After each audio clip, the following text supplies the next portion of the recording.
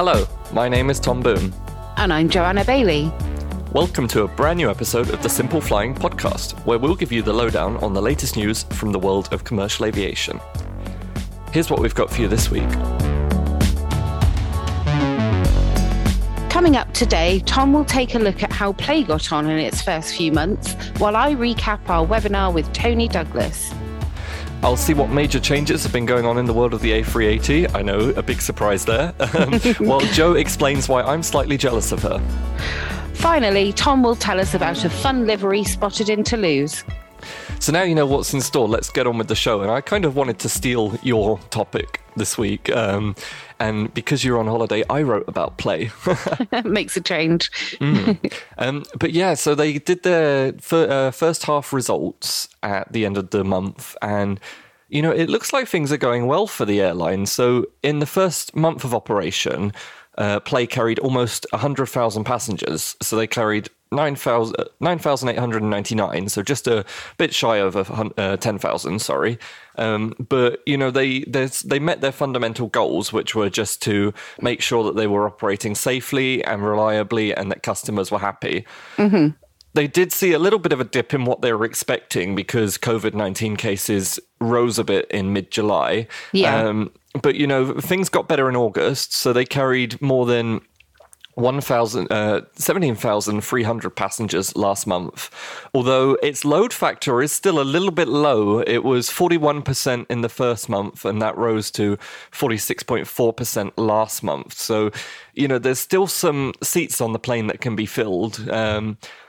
What I do find interesting, though, and I think you'll like this story, Jo, is that they've got 3 of their A321neos so far, and all of these came from Interjet, the Mexican carrier. That's right. Is no more. They want more it airplanes. sort of is still there, but not officially. It doesn't have its airplanes. So yeah, they want more airplanes, which is unsurprising, and they signed a couple of letters of interest. So they're expecting 2 A320neos in March 2022. And then there's another letter of intent, but that one's a bit more exciting. So they're expecting 3 more A320neos and an A321neos. All 4 of these aircraft are sort of being eyed by spring 2023. But what's interesting about these is that rather than being sort of secondhand from a lessor that's already given them elsewhere, these are going to come straight from Airbus in the Play livery. So we're going to see the Play livery dotted around Toulouse now. That is interesting. And I guess this will be the first opportunity to see how they're going to configure the jets, that they have their own kind of cabin to sort out on, because the Interjet ones have got huge amounts of leg room. I think it's like 34 inches of pitch at every seat. And I was like, oh, that's nice. Play's having some nice big leg room on its low-cost flights, but actually that's just how they arrived, and they didn't really have any say in it. So I'm wondering how many seats they're going to go for. Such a low load factor, you know? No, it doesn't, but let's wait and see on that. So they're coming next year, are they? They are. All these planes are coming 2022, 2023, and they want a fleet of 15 by 2025, and that's because they're going to do something quite exciting next spring. So, you know, at the moment they've been doing their European network, and it's not really practical to fly from London to Berlin via Iceland, so they haven't really seen any Sixth Freedom traffic. Right. That's all set to change because next spring the airline's going to launch its flights to the west with its new North American destinations, and we still don't know exactly. We don't know the plans exactly, but it's coming. I could hazard a few guesses. Yeah, not Los Angeles though. No, that would require a wide body, and they're not going there. Oh, that's exciting. So did they make a profit? I don't believe they did, but I mean, it's not surprising because, you know, no airline makes a profit when it first starts. No, absolutely not. Well, it sounds like everything else is going really well.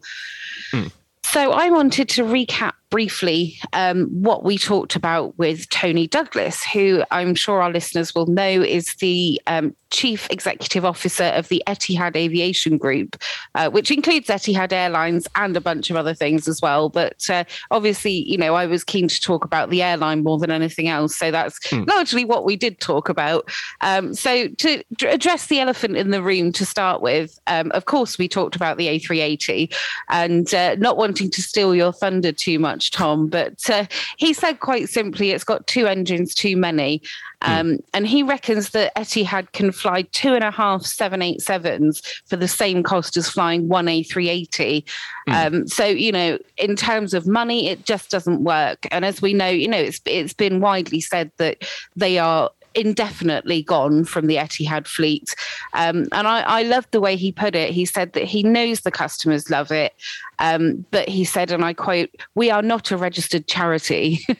So essentially, profit has to come before popularity with this aircraft. But the bottom line was never say never. It is off the books indefinitely, but he kind of said if demand comes roaring back, he hasn't completely ruled out bringing it back. But I'll let you talk more about A380s later on. Let's move on to other Etihad topics, because in terms of the pandemic and the 2020 impact, it's been a very difficult period for Etihad. They should have been going into their best year ever, and instead they were faced with grounding the entire fleet for several weeks there. So, they've been keenly adjusting their strategy to make money wherever they can. And he said, right now they're planning their schedules like week to week rather than several months ahead. And actually, he said that agility is something they're going to try and hold on to longer term, to fly the capacity where they're seeing the bookings ticking up. And he thinks that's a good longer term strategy. With the Dreamliners as kind of the backbone of the Etihad fleet now, they've been doing lots of cargo missions, as have many other airlines. With the loss of belly hold space, it's been a very lucrative arm of any business. But it's let the airline restore most of its network really quite quickly. And although they might not be flying many people above the wing, there's plenty of stuff below the wing that's actually covering the cost of those flights. But interestingly, and this had completely escaped my notice until he raised it, they've been chartering their 787s and A320s as private hire jets. I mean, how cool is that? I'm assuming I'd need another mortgage to take one of their Dreamliners for a spin. But you can literally go on the Etihad website and fill in a form and get a quote for your Dreamliner or your A320 for private hire, which is pretty cool and some really out-of-the-box thinking for the airline, I think. And actually, he said it's contributed a sizable bit of revenue to its books, which is great.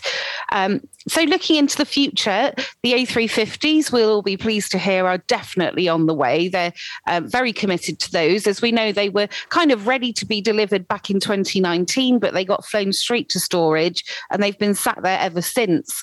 But they've been starting to ferry to Abu Dhabi this year. I think there's 2 over there at the moment. And since they arrived, they've been having their cabin fit out at Etihad Engineering. And he's hoping that they'll be entering service next year. Obviously, this is dependent on demand coming back. And I guess, we won't see those big jets flying until there is enough demand to support them. But, he said he's been on one that's had its cabin done and it's really cool and we're really going to love it. So I can't wait for the big reveal of whatever cabin products they've put on there. And perhaps demand is coming back because they're already expecting a big surge in travellers visiting the UAE kind of starting this week, because the government of Abu Dhabi announced that they would remove the quarantine requirement for all international arrivals as long as they're fully vaccinated. And that kicked in last Saturday, September the 5th. You still require your pre-departure PCR test, but, essentially Abu Dhabi is open to vaccinated travellers, which is great news. And with regards to other aircraft, he said there's still no clarity on when the 777X will deliver. And he actually said he was quite sad because on paper it's a really incredible aircraft. But, there's no firm delivery window and he's a bit disappointed with that. But, I think reading between the lines, it's probably a good thing because I'm not sure he really wants any enormous aircraft right at this very moment in time. We did talk quite a lot about sustainability, which is one of Mr. Douglas's favourite topics. Etihad's doing loads in terms of trying to meet its sustainability goals and trying to decarbonize its operations and reduce weight. A lot of its carbon reduction is going to be coming through this kind of lean, very Dreamliner-focused future strategy. But there are loads of other interesting projects going on as well. And the one that he told me about that was really interesting was that they're using artificial intelligence and machine learning to reduce contrails during long-haul flights. That's not something I've heard of any other airline really being involved with. with. So they use kind of data points related to pressure, temperature, and weather patterns to adjust their flight paths to limit condensation. Because, the clouds generated by planes contribute obviously to global warming. And, I think that's really interesting. I'd love to know more about how that works. But essentially, the future is looking pretty good for Etihad. They've had a bit of a wobble, but they're already back to 65 routes, although they're flying with some sort of 40% load factor, similar to Play. But he said, Air Arabia Abu Dhabi is performing better than expected and, geared up with a fleet of, I think it's one of the world's biggest fleets of 787s, actually. I think 2022 is looking like it's going to be a pretty good year. Well, that's positive. It's 2021 is going to be a good year for their rivals, though. I feel like I should say here because I was going to start by talking about Etihad's A380s, but maybe I should talk about their rivals instead. So we had quite an interesting announcement this week, or last week, sorry, and it's an interesting announcement when it gets me out of bed at 8:30 to start writing a story. Basically, what's happened is that Emirates has brought forward its deliveries of the A380s. So, it was always the plan that it would take, I think it was 2 this year. They had 5 left. It was going to be 2 this year and 3 next year. But, demand is coming back and Emirates has thought, wow, customers love our premium economy cabin. We need more of it. Okay. So rather than spending a lot of money refitting aircraft that are grounded at the moment or just flying, the airline thought, well, we're going to take 3 new A380s next year anyway, which come with the premium economy on board. Why don't we just take them now? Okay. So that's quite exciting because the last A380 and the last A380 ever to be delivered new now is going to come in November, which is also when the Dubai Air Show is. So I'm kind of hoping that there might be a tiny bit of crossover there. Oh, maybe. It's a bit sad, because it does mean this is it for the A380, but, the plane isn't going to go anywhere soon because these new ones, Emirates isn't going to just bin them. They'll be flying for a long time. Yeah. Well, they told us during our other webinar that it's going to continue flying until the mid-2023s, 2030s even. So I hope the mid-2023s. That's only 2 years away. Yeah. So it turns out premium economy has been better for the airline than anyone thought, and that means it's good news for the Emirates A380. It's sadly not so good news for the British Airways A380 at the moment. We do know that they're very committed to it with their maintenance contract that we talked about before, and Sean Doyle has said many times it's coming back. It's just a question of when. Yeah. The question of when may have shifted slightly. So as far as the British Airways schedule was concerned, and you could check this by going on ba.com at the time, the airline was in the schedule. The aircraft was in the airline schedule in October, November, December, January, February, March, April, etc. Last week, they took it out of the schedule completely for the winter 2021 season. So it's not currently booked for any flights until March 2022. And I guess it could still be pulled then. I think when we saw it on the winter schedule, it was quite dubious. We were like, that probably won't be there come the winter. And I guess that could happen again for next summer, unless this demand does come flying back. I think I wouldn't read anything too much into this firm date of March 28th, I believe it is, or 26th, because, if there's a huge demand suddenly, they're not going to say, all right, we're not going to bring it back now because we said we wouldn't bring it back until 2022. And vice versa, if demand still isn't quite there, they will just push it back again. So basically, I think the advice is don't book to be on an A380 for the time being, unless you're booking with Emirates. But it's coming back. It's just a case of when. But back to the sad news, there's possibly another A380 that won't come back. Oh dear. So I've been doing my sort of usual Twittering this morning and all this, and I discovered that it seems Lufthansa is preparing to send its last A380 from Frankfurt to storage. Oh, that's sad. Apparently, according to reports, Mike Hotel is scheduled to leave on Tuesday, September 14th, and That is sad because that will be the last Lufthansa flight to leave Frankfurt. Then all of the aircraft will be either at Tarmac Aerosave in Tyrrell or in Lourdes, France. So what does that mean? Well, it basically means if Lufthansa decides to pull the plug, this will be the last ever Lufthansa flight. And it looks almost certainly, or Lufthansa A380 flight, there'll be many more Lufthansa flights, we hope. But it basically means all of the aircraft are going to be at a position in the world where they can easily be disposed of.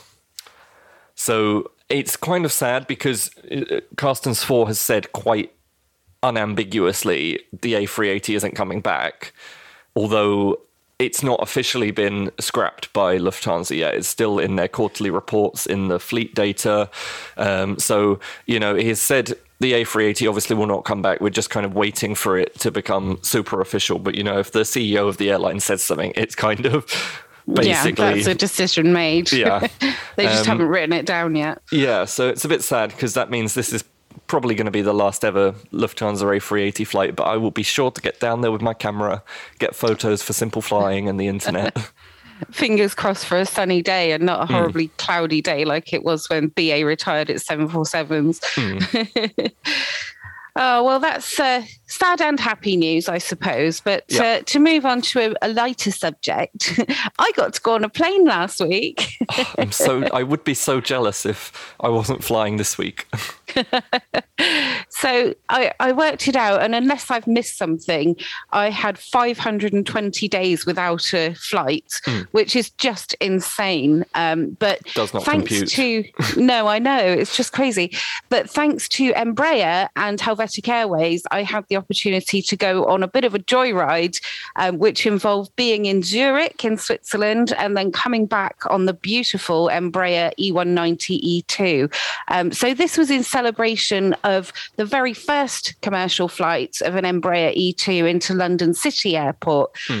So we know that E190 E2 received its certification to fly into London City. I think it was back in May. It was a fair few weeks ago anyway, but none had been operated. And of course, Helvetic, who is possibly the best E2 customer in the world right now, operated the first E190 E2 to London City. And before I talk about the flight, I've just got to talk about the paperwork. My goodness, it was just insane. I've gone all my life being a paperless flyer with an app on my phone that I can scan to get on the flight. And, the only bit of paper you need is your passport. But, nowadays you have to print out so many things, your passenger locator forms and test results. And, oh, my goodness, it was just crazy. So it felt like going back in time, back to the 90s when you had to travel with a great folder full of documents. But anyway, I made it to Zurich and I made it to meet the guys that were going to be celebrating this flight. And what was really cool was that there at the departure, we had not only representatives of Helvetic, but also the OEM. Embraer had sent their guys, and London City Airport had sent their chief commercial officer. So it was really a trifecta of awesome opinions and analysis on why this was so important. It's a type. Embraer's been flying the E190 E-Jet into London City for the longest time, but the E2 is such a game-changing aircraft. It's clearly very important to all three of those people. So we had Helvetic's own CEO Tobias Pogravec there, the CCO for London City, which is Richard Hill, and in Zurich there was Embraer's Vice President of Sales and Marketing for EMEA, Cesar Perina. And for Helvetic, this was an honour because they were restoring a route that has been suspended since April 2020. Previously, Swiss was operating its A220 into London City, but with demand still relatively thin, the highly efficient E190 is perfect for a restart. And it was treated as a bit of a route launch. We got a water cannon salute on arrival, a commemorative luggage tag, and actually the flight was entirely sold out, suggesting that the demand is going to be there for this London City flight. So, why was it so special? Why was it so unusual? Well, as I'm sure many people will know, London City requires a steep approach. So this means the aircraft is coming in at around 5 degrees instead of the usual 3 or thereabouts. That might not sound like such a huge difference, but it actually turns the descent rate of around 800 feet a minute into one of about 1,000 or 1,200 feet a minute. And also your descent begins much closer into the airport. So you're starting to really come in on approach at 3 miles rather than 8 miles out. So, it requires the aircraft to be capable and the pilot. The E190 E2 is capable. In fact, it had flown into London City back in 2018.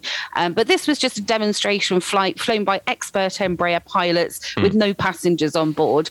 To have it for a regular service with passengers, it requires some modification. And for the plane, I was fascinated by this. It requires the adding of a steep approach button. And this literally is a button that has a sign above it saying steep approach. Yep. And this basically tells the fly-by-wire system that the pilot intends to perform a steep approach. And it unlocks specific configurations on the E2, such as the full flaps and these wingtop spoilers, which helps together to maintain their speed for the steep descent. Embraer has specifically designed this configuration to mean that the aircraft maintains a similar attitude to a regular landing. Obviously, this is much better for the pilots because they maintain visibility, and for the passengers as well, because they're not coming in at a really funny, really uncomfortable angle. But of course, the pilots need training as well. Helvetic currently has about 140 pilots on roll, and all but the very most recent recruits are already capable of landing at City. And they want to rectify that and have 100% of pilots capable of landing at City very soon. But for City Airport as well, the E2 is a critical aircraft. They're so delighted to have it there.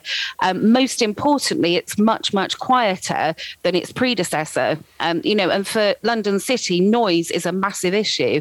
Yeah. Not only is the aircraft a bit quieter in itself, I think I've spoken about how quiet the E2 is on the podcast before and bored you to death, but it has a 63% smaller noise footprint at London City. That means that for the people that can hear it, the number of people that can hear it are 63% less, and they hear it much quieter anyway. So, it kind of ticks loads of boxes in terms of keeping the environment maintained around the airport. It's also got a much lower fuel burn, which we know, and the airport said that, they're keen to attract more low-carbon aircraft to the facility. And to do that, they've used their COVID downtime to accelerate their investment in facilities, which they kind of targeted towards the E2. So, for example, they've built 8 new stands, which are kind of designed for E-jets. They can accommodate other things as well, but they're really for the E-jets. And a full-length taxiway, which completely eliminates the need for aircraft to turn around and taxi back either before or after landing. So before COVID, they were limited to around 38 movements an hour. Those changes that they've made now takes it up to about 45. So, London City, it's got kind of a growth problem, if you like. They're limited to only handling 6.5 million passengers a year. So they can't grow capacity in terms of bringing bigger aircraft in or, having lots of people packed onto a plane. But they can grow by adding frequency. Yeah. And this is exactly what they're doing with the smaller aircraft like the E190. So I have to say, I was really impressed with the plane. It was super comfortable. I love the 2-2 layout. Everybody should be doing this because it's so much better than having middle seats. It was a great flight, and I'm just really pleased to have been off the ground once again.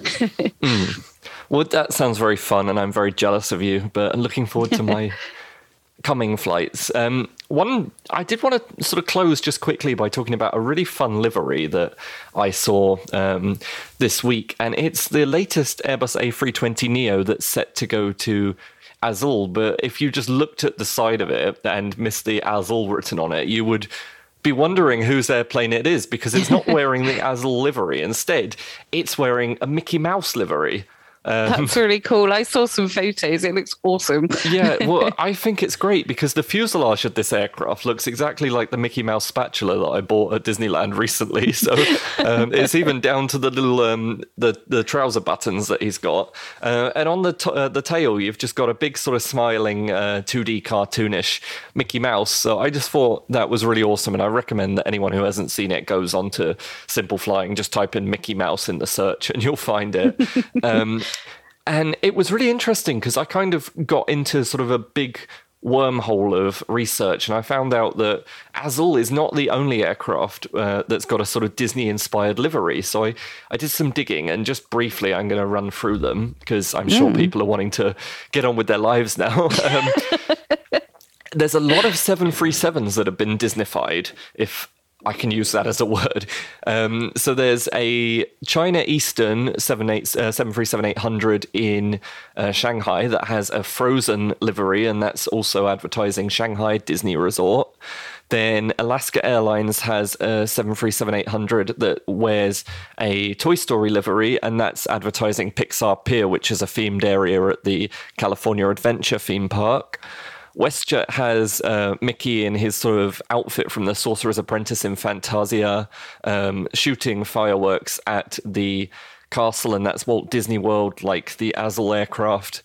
And then there was, of course, the Millennium Falcon with Virgin Atlantic on the side of the 747, but that was incredibly short-lived because they didn't realize when they put it on that they were going to say goodbye to the airplane a couple of months later.